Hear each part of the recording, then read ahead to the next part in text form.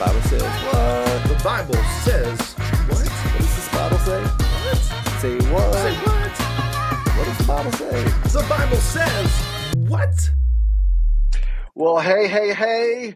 Welcome to the Bible Says What podcast.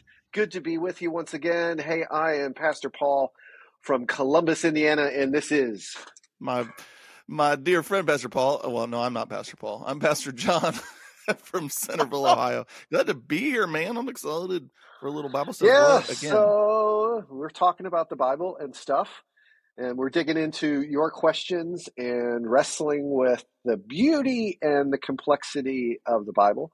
One of the most controversial, well, I shouldn't say not one of, the most controversial book ever printed, and very complex, but it's such a beautiful book also. So we come to admire the book and dissect it and talk about it and live it. It is just such a beautiful conversation. And it's always so good to be able to talk to you, John, about the Bible, because you are so awesome. Oh, thank you. He's such a nice guy. I do really enjoy talking about it. And you had such nice words, complex. I was thinking confusing, frustrating. And I think we want to tell you as a listener, as pastors, we feel the same things you do a lot of times when we read the Bible, and it's okay. It's okay to have an interactive encounter with the Bible in all sorts of ways, where it's wonderful and beautiful and also equally confusing, complex, and frustrating. And that is our hope for the Bible Says What, that we can be here and have safe conversations and normalize the reality that sometimes the Bible is just hard. Sometimes it makes you go, what? Right? That's right. We're here. That's right. Yeah. That's right. And you should subscribe, listeners, too. You should subscribe. Yeah. Subscribe button. So we want to say thank you to all our listeners out there for journeying with us in this Bible conversation. And thank you for sending us your questions. And please continue to do so. You can check out ways to communicate with us in the show notes. And please subscribe, share with your friends, share on social media if you like what you hear. And so, we're here to wrestle with the beautiful text of the Bible. And today, we continue the conversation that we started last time, talking about the afterlife, dealing with this kind of supernatural series of topics. And so last time, Pastor John, we talked about the afterlife. What do we do? Where do we go after we die? So and what happens there? I'm hoping there'd be some good food and some barbecue and picnics and all kinds. But if you're wondering what we talked about, you should go back and listen. It's on our website and all that good stuff. So check it out. Yeah. So today we're going to continue that conversation talking about the resurrected bodies, like resurrected bodies. What a like topic zombies, that is, right? Kind of thing. Like, kind of like out of zombies. the grave, my hand coming out of the grave.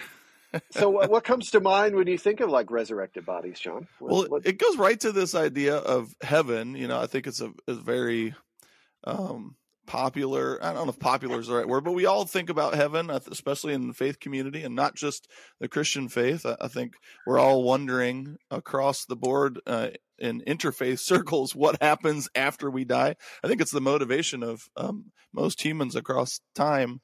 In our pursuit of faith conversations, because we want to know what the heck happens and where do we go? Do we float off into nothingness? Do we reappear as a squirrel? What happens when we die? In our Christian perspective, right, is heaven. And we believe that Jesus is central to that conversation, what goes on post death. But it's an interesting thing, right? So we just talked about this afterlife thing. What is heaven like? And now we're jumping to this resurrection of the body. And it's interesting to me, too, because I find in our current world, and I wonder if you've experienced this, Paul, but I don't find us talking a lot about resurrection in the sense of us bodily. I think we have a lot of conversations, especially around Easter, of the resurrection of Jesus. And we like to talk about heaven. But I don't know, like thinking back, I don't remember maybe not even one sermon about the resurrection of the body. And I grew up in the church. We talked a lot about heaven and the resurrection of Jesus, but this resurrection of the body thing is kind of interesting. I don't know. Yeah. Yeah, I mean, I agree completely with you. I remember the first time I preached a sermon on the resurrection of the body, and people looked at me like I was freaking weird. I mean, seriously, they're like, what? Our bodies are coming back? No, because I no, think no. we spiritualize this whole thing, We right? do. So we think about the physical resurrection of Jesus, but when we talk about our resurrection, we think of it as kind of a spiritual resurrection. We are resurrected from the dead of sin, and we are brought to life with Christ, which is true, but central to the faith of Christianity, historic, is this doctrine of the resurrection of the body. And every Protestant church in their article of faith, as far as I'm aware of, has the resurrection of the body as central into their belief system. So it's everywhere, but we just don't Right. talk about it because zombies and, like Right. And weird anytime stuff. we talk about my body coming back at some point, it's never a good image. And I then don't want my body to come back. then I'm concerned, like which version of my body is going to be. Is it going to be like my hopefully 90-year-old one, saggy and weird discolored arms where my tattoos are, or am I going to like come back in my strapping 20s, or like which body is coming back? I don't know. Yeah, I think that's an interesting conversation too, and we have some things to talk about in that respect as well, because Jesus, when he was resurrected, he showed up and people saw him. We're going to talk about that today a little bit, but when he was with the disciples, Thomas was like, I don't, are you really this Jesus? I want to see the scars and stuff. So the resurrected body of Christ was not perfected in the way that we might hope or think. It had wounds in his hands and scar in his side where the spear pierced. And there's been a lot of academic conversation about what Christ's glorified body was really like and what it meant for the scars and wounds to be there. But it makes one wonder, like, am I going to, when I bashed my head on the diving board when I was 12 and had 12 stitches right there between my eyes, is that going to still be there when I bashed my chin? You remember the rad racers where you would go sideways like this and go real fast with these scooter things? We were riding them in the basement and I hit a patch of carpet and went flying and busted my chin open, man. Is my chin is my chin scar under my beard going to be there in heaven? Well, I have a question. So Yeah. when I got drunk when I was canoeing in college, and I sliced my hand on a beer bottle. Hold on a second. I want you to repeat that. When I got drunk on a canoeing trip in college on a canoeing trip. Yes, Pastor Paul, share. I reached down and into the water, and there was a broken beer bottle. Not the beer bottle I was drinking, because I had a different one. And I sliced my hand. Which you wouldn't have known if you were drunk. Right. That's true. And I sliced my hand. I still have the scar. So is that scar, because it wasn't a good thing. It was an act of pure genius. But when I'm resurrected, is that not going to be there because I've been forgiven of that whole event? I'm just being light. But yeah. What is it going to look like? And I think that's why maybe part of the reason why when we think of afterlife and we think of this resurrection idea, that we tend to kind of lean towards this spiritualized version of what takes place after death, because we want perfected, beautiful enjoyment. Obviously that's what our hope is for heaven, that it's a little bit better than here right now, right? We want life to suck a little less, and we hope heaven is like way less suckier. It's great, but this separation thing, suckier. way less suckier. You like that's my highly good refined English language. But we do have this separate, and I think that stems from, and maybe we're not aware of it, like on the surface level, but underneath the surface is this kind of Platonic worldview. We were chatting about this a little bit as we were preparing, and so one of my favorite authors about this specific topic is N.T. Wright. We're going to chat about him today. I know you love Tom and all of his writings, and specifically what he has to say about the resurrection of the body. But he references this idea that we have a broken imagination. I was listening to a podcast today, Ask N.T. Wright. I think it's episode 11. If you want to go check it out, a little plug for old N.T. Wright. But he was talking with another author friend, and they were talking about this reality of heaven and resurrected bodies. And the guy looked at N.T. Wright and said, I just can't get my head wrapped around my physical body being in heaven. Like, where will it go? What will it do? And Tom looked at the guy and said, what you have is not a heaven problem. You have an imagination problem. you've been this Platonic worldview has distorted your ability to imagine what heaven and resurrection will look like. And so what is the Platonic worldview? Plato was a guy that wrote back in like 340 BC, and his main premise was this reality that the world was separated into two realities. There was the physical realm, which was kind of the place of imperfection, and then there were perfected images or spiritualized versions of these things in the physical realm that lived somewhere else. There was like, you have this beautiful tree over here. Well, the perfect form of that tree existed in the spiritual realm, and that seeped its way into us as humans, that in the physical realm, we have this other perfected place that we're going to exist or can exist in. And it was all throughout Greek understanding of the world and Roman culture, and would have been in place in the First Corinthians church, which we're going to talk about today, and 2,000 years later is still in our imaginations. I think most people, when they think of heaven and resurrection, they probably will jump to this idea that someday I'll die and my physical body will be gone and I'll float away somewhere and exist in this other plane. I'm thinking of like Marvel now, like the multiple universes. I'll exist in the heaven realm, the multiverse. That's right. The multiverse. Yeah, right. I'll be in heaven, which is some beautiful spiritual place. Right. But we believe of these two separate things, and I think that's a part of the conversation today.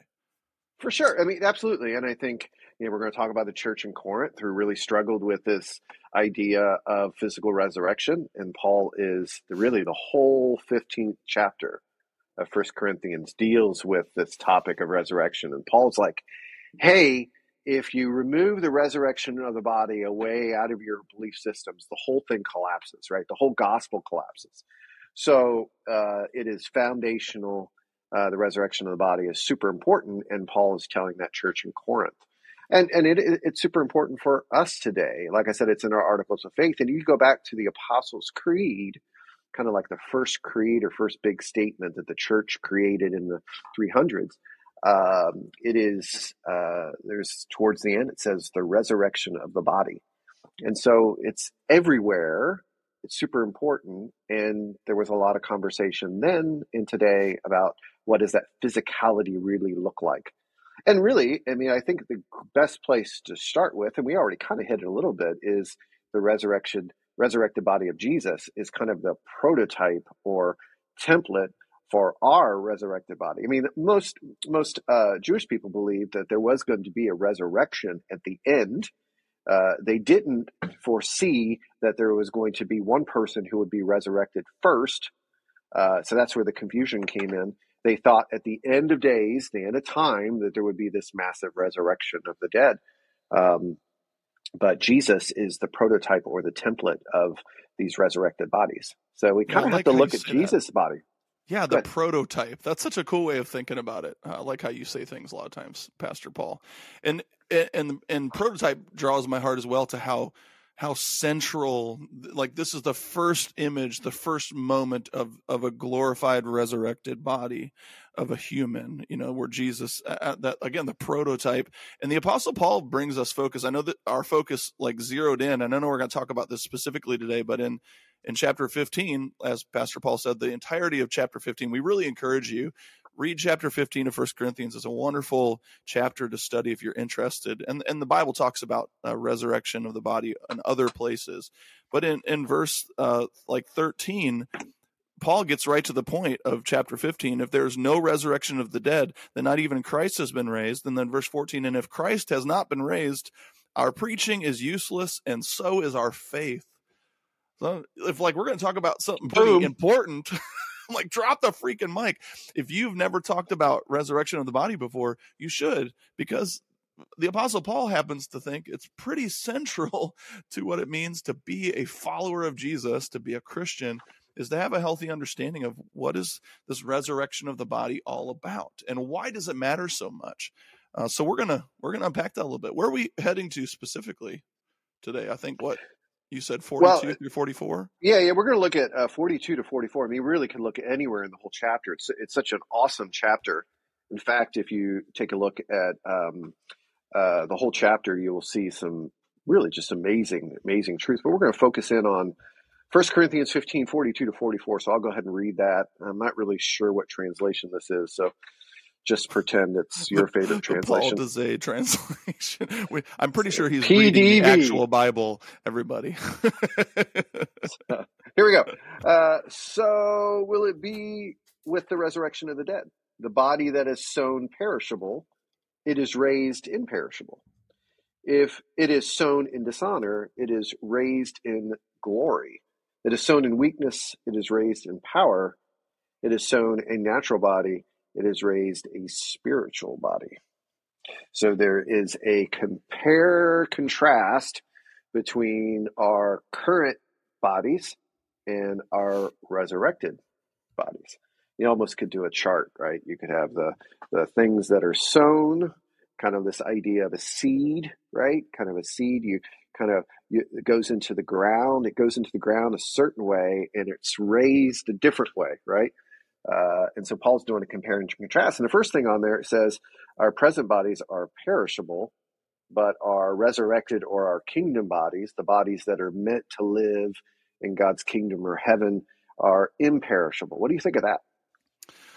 For me, it harkens back to the image of Adam, when God in the beginning took the dust of the ground, the Adama of the ground, the earth itself, and did some crafting, and this physical substance of creation that God spoke into being, he formed and molded, and then breathed part of himself into the Adama and brought it to life. And for me, it brings my mind back to this picture of Adam, who was physical and spiritual. That God formed him of creation and then breathed the eternity of God, of the very life of God himself into Adama, this merging of physical and spiritual, this merging in the original creation too, and we forget, the first two chapters of Genesis are this picture of, I believe, what the glorified human was meant to look like all along, right?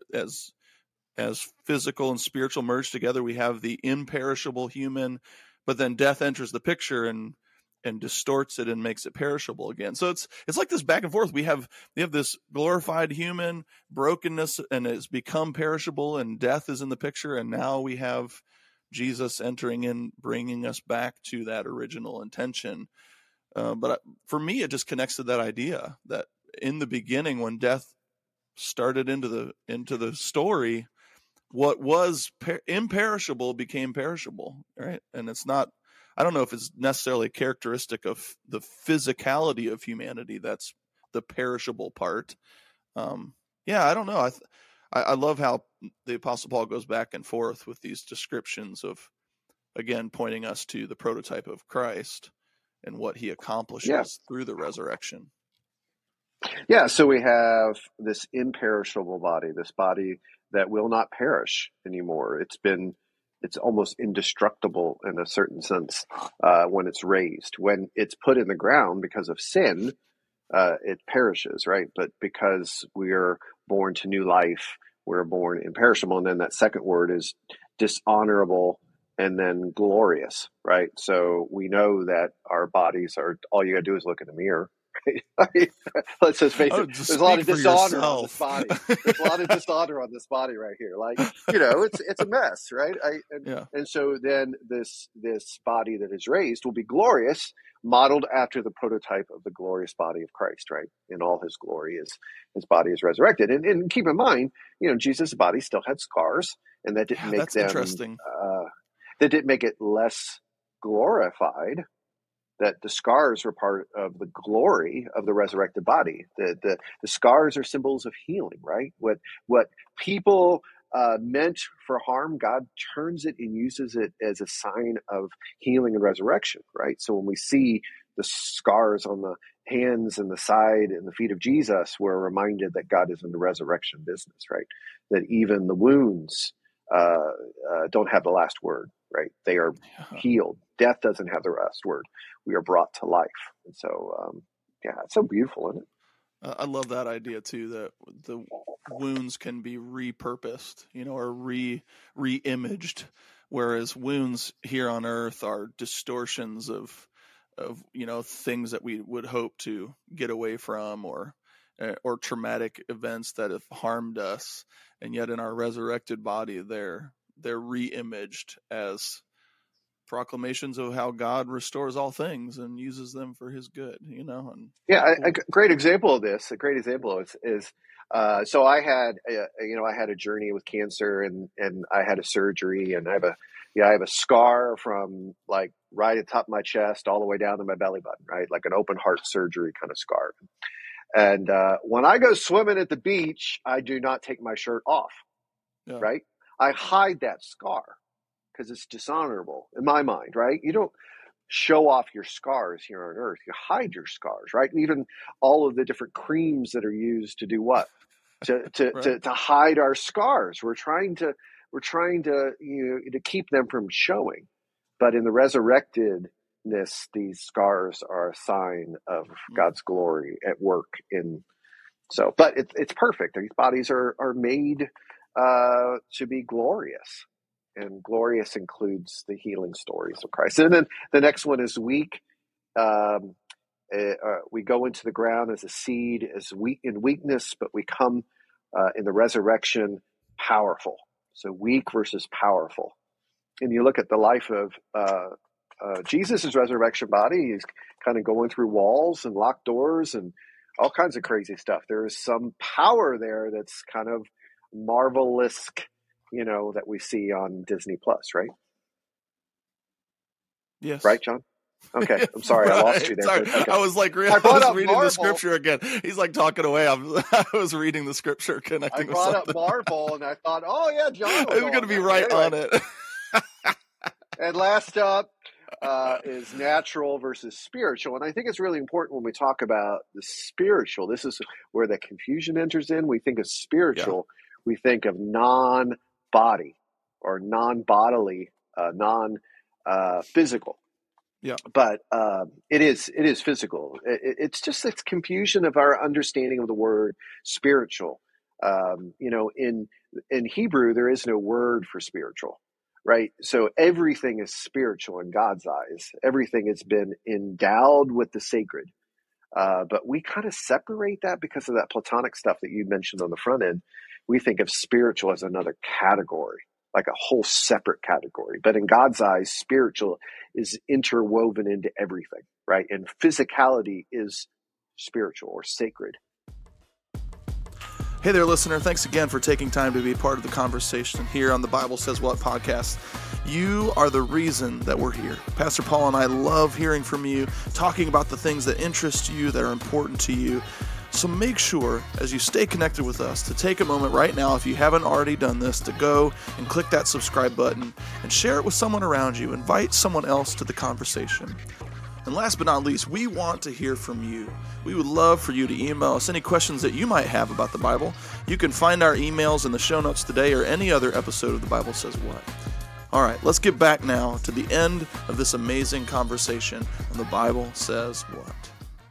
Yeah, we see it all throughout, not just with our bodies, but even how Jesus taught us to pray. I know we both are very focused on the Lord's Prayer, and right at the beginning it says, God, we pray your will be done on earth as it is in heaven. It's this merging, it's the common metaphor throughout all of Scripture, this merging of the physical and the spiritual, the earthly and the heavenly, the human and the divine. It's God coming together, unified with us, and that's a cool picture that, again, connects us to the idea that it's not a separation of spirit and physical body, but it's one and the same thing, which is, we really need to reimagine that reality. I think that's important. And maybe for you as a listener today, you need to do some reimagining with how you see heaven and how you see the resurrection of the body, like we're going to continue talking about here.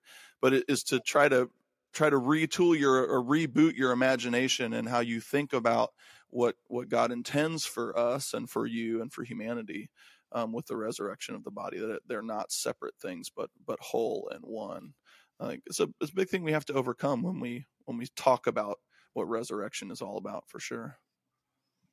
In Philippians, Paul says in chapter 3, verses 20 and 21, it says, the Lord Jesus Christ will transform our lowly bodies so that they will be like his glorious body.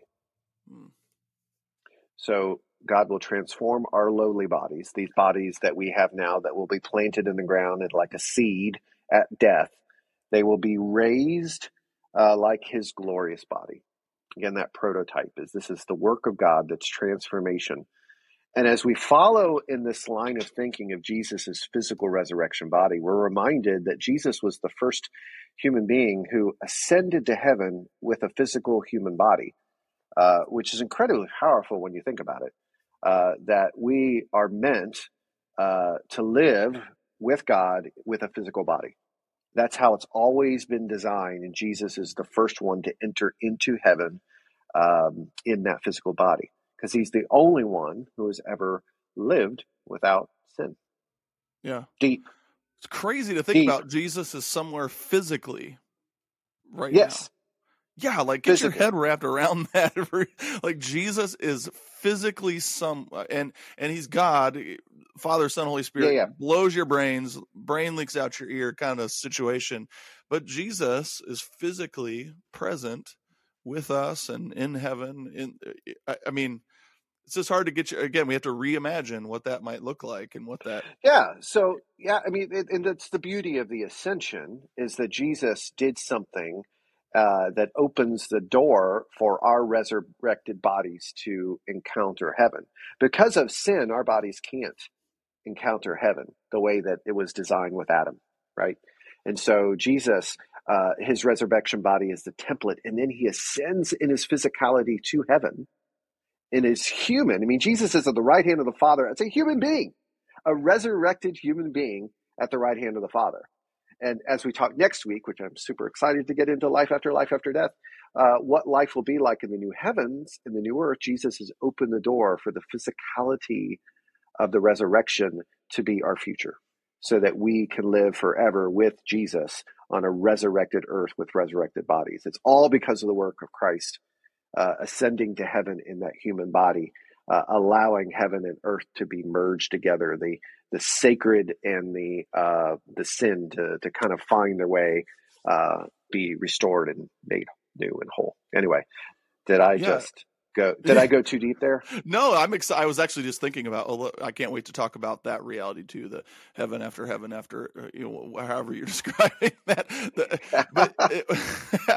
But it's amazing to think about how God is moving us. The trajectory of humanity is paving the way for this recreation event, or this final creation event where God recreates heaven and earth in this new physical, spiritual reality where we will bodily be experiencing life after life after life after however many you had, life after death. Yeah, well, and I think of this. You'll love this, John Gibson. The thought of heaven, this new heavens and new earth, and the thought of food in the new heavens and the new earth. I mean, we'll talk about this next week. We'll have this big conversation about food, but just to get you a little hungry out there, listener. We have our favorite foods now. I love to smoke chicken wings and smoke briskets and all that stuff. And I know you like to smoke meat as well, John. And it tastes amazing, right?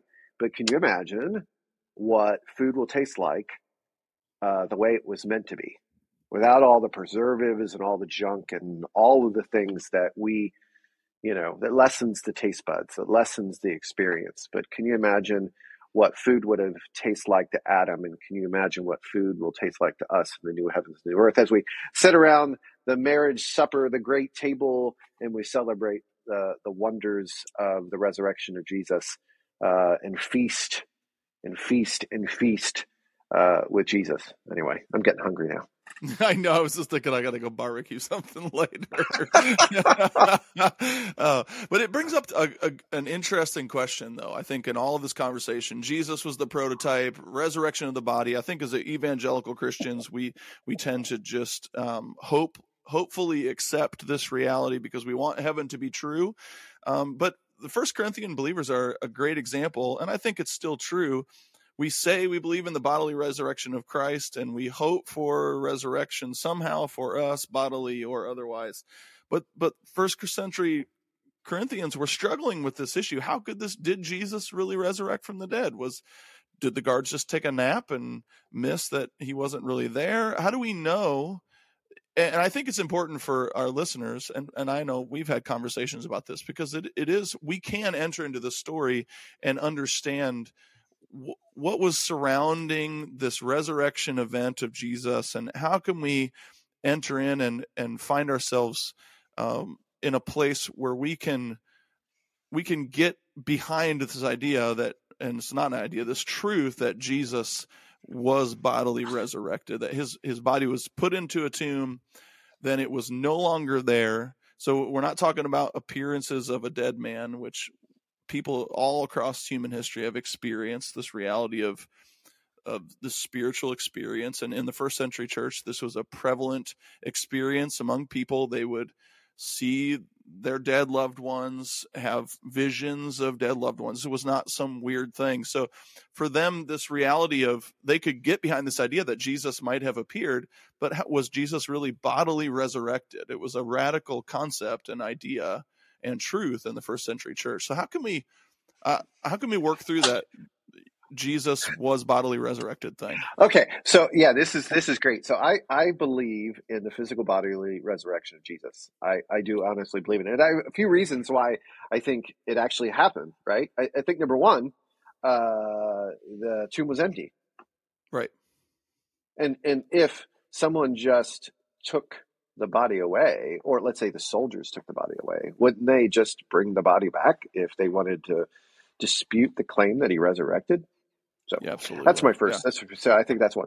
I think number two is that there was all of these people who encountered Christ after his death. I mean, in Corinthians, it said over 500 people at one time. 500. Yeah, right. I mean, the that's Gospels more are filled than with firsthand accounts of people encountering Christ. Obviously, we talk about those. Yeah, and doesn't it take like two or three to be? I don't remember how that works in the Jewish time. It only took a couple to be verifiable witnesses, right? So Yeah. over 500, that's like a statement of like, whoa, right? And so Yeah. Paul is making sure that we understand that these were not he just appeared to visions a lot of people. were having of a dead person. Yeah, the combination of no body and the combination of multiple people having an eyewitness like experience with the appearance of Christ kind of took it out of the realm of, it wasn't just a vision, it was a verifiable resurrection account. Yeah, and I think also if you take a look at the four Gospels, their accounts are a little bit different. And if you were, you might think, well, that just shows you that it was fake. But if you really think about it, if you wanted to communicate a fake story, they all would have shared the exact same details. Yeah. And so it's illogical for these four gospel writers to write the resurrection in the way that they wrote it. And so it's quite intentional that they were sharing from their perspective many years later the details of the encounters that stood out to them, which just goes to show you the kind of the reliability of the text, which is really kind of cool. It's almost like a car crash. If you and I would see a car crash, probably our experience of that car crash would be different details. I would see it from a different angle than you. And so there's four gospel writers. And so there's no evidence whatsoever that they colluded in telling the story. They was just four eyewitnesses, so to speak, details. And I think last, but not least, I think one of the reasons why that we can truly honestly believe that the resurrection of Jesus actually happened is because the first eyewitnesses were women. Yeah, I think this is fascinating. Yeah. Which kind of sounds weird for us to even say that, but in that day, women were not considered reliable witnesses and weren't allowed to testify in court.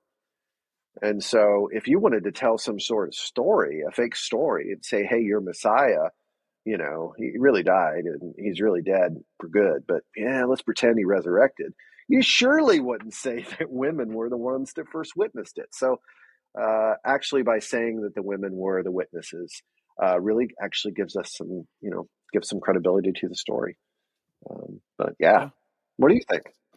I all of those things, I think it's important. And there's an element of faith, we're entering back into these ancient stories and firsthand accounts of the experiences of first century people.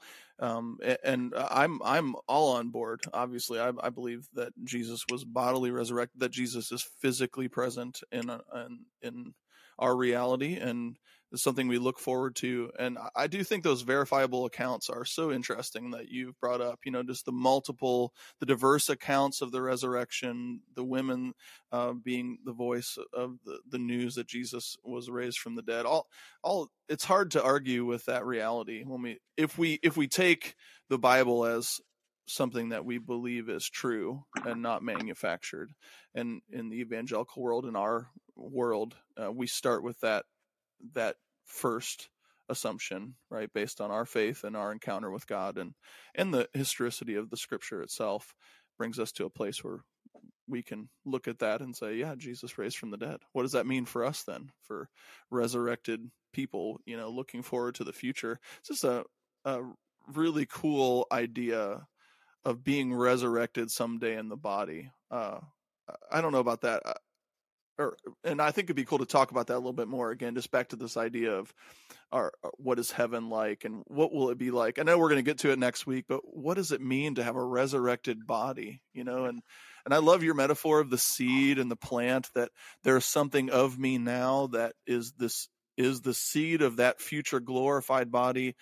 So who I am now is not going to be just discarded someday, but it's going to be perfected. And I think that's a really neat idea as well, that speaks an inherent value within humanity and people. And I think that's relevant probably to a lot of people. Maybe you listening today, it's this idea that God isn't just going to discard who you are. And I think a lot of times maybe we feel like we should be discarded. I got so much brokenness and pain. I just want to get rid of this thing.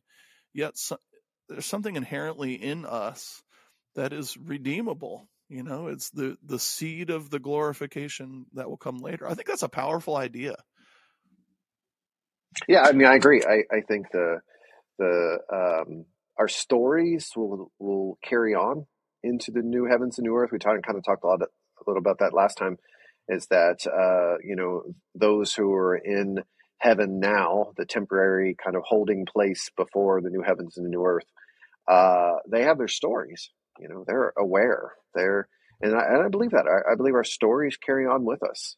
We will know who we are. We will recognize our loved ones. We will continue our stories. We'll be able to share memories. But they'll all be in an amazing way restored or renewed, or you know what I mean? They're redeemed stories, maybe is the wording, that they're not lost or perished, but they will live on because of the resurrection of Jesus. Yeah. I know some of these 1 Corinthians folks were worried as well. What happens if Jesus returns and I'm not dead yet? The resurrection of the body seems like, and that's towards the end of 1 Corinthians there, 51, I believe, through 53. And maybe we can use this to kind of end cap our conversation, Paul, because I'm just curious about that. I'm sure other people are. What happens if I'm still alive when Jesus comes back? Do I not get to experience the am I like left out and a little envious of all the cool resurrected bodies, and I'm just stuck with the old model? Yeah. So this is what Paul says. That's 1 Corinthians 15, 51 to 53. It says, "Listen, I tell you a mystery. We will not all sleep, but we will all be changed in a flash, in the twinkling of an eye, at the last trumpet. For the trumpet will sound, the dead will be raised imperishable, and we will be changed. For the perishable must clothe itself with the imperishable, and the mortal with immortality." So Paul is saying to the church in Corinth that neither those who have died nor those who are still alive, neither of them will miss out, that they all will experience resurrection. Yeah, like in a flash, in the twinkling of an eye. This transformation will happen. What a cool, beautiful picture, and a lot of connection to maybe our understandings or beliefs about what the end will look like. Trumpets and flashes and twinklings of eyes are all connected to other understandings of what happens in the end. But this transformation, we know, will be a part of that reality, however it shakes out in the apocalypse, right? the ending of all things. But that transformation, and I think, yeah, and I think we have to remember when we pick up, Paul uses apocalyptic literature language in that text that we just read. A lot of the trumpets and the all those kind of things are metaphors, right? They're not meant to be literal. They're meant to be like, these are signposts to tell us something. And that usually points us back to the Old Testament, kind of help us understand some of these symbols and stuff from the Old Testament. But Paul's trying to paint a picture for us, right?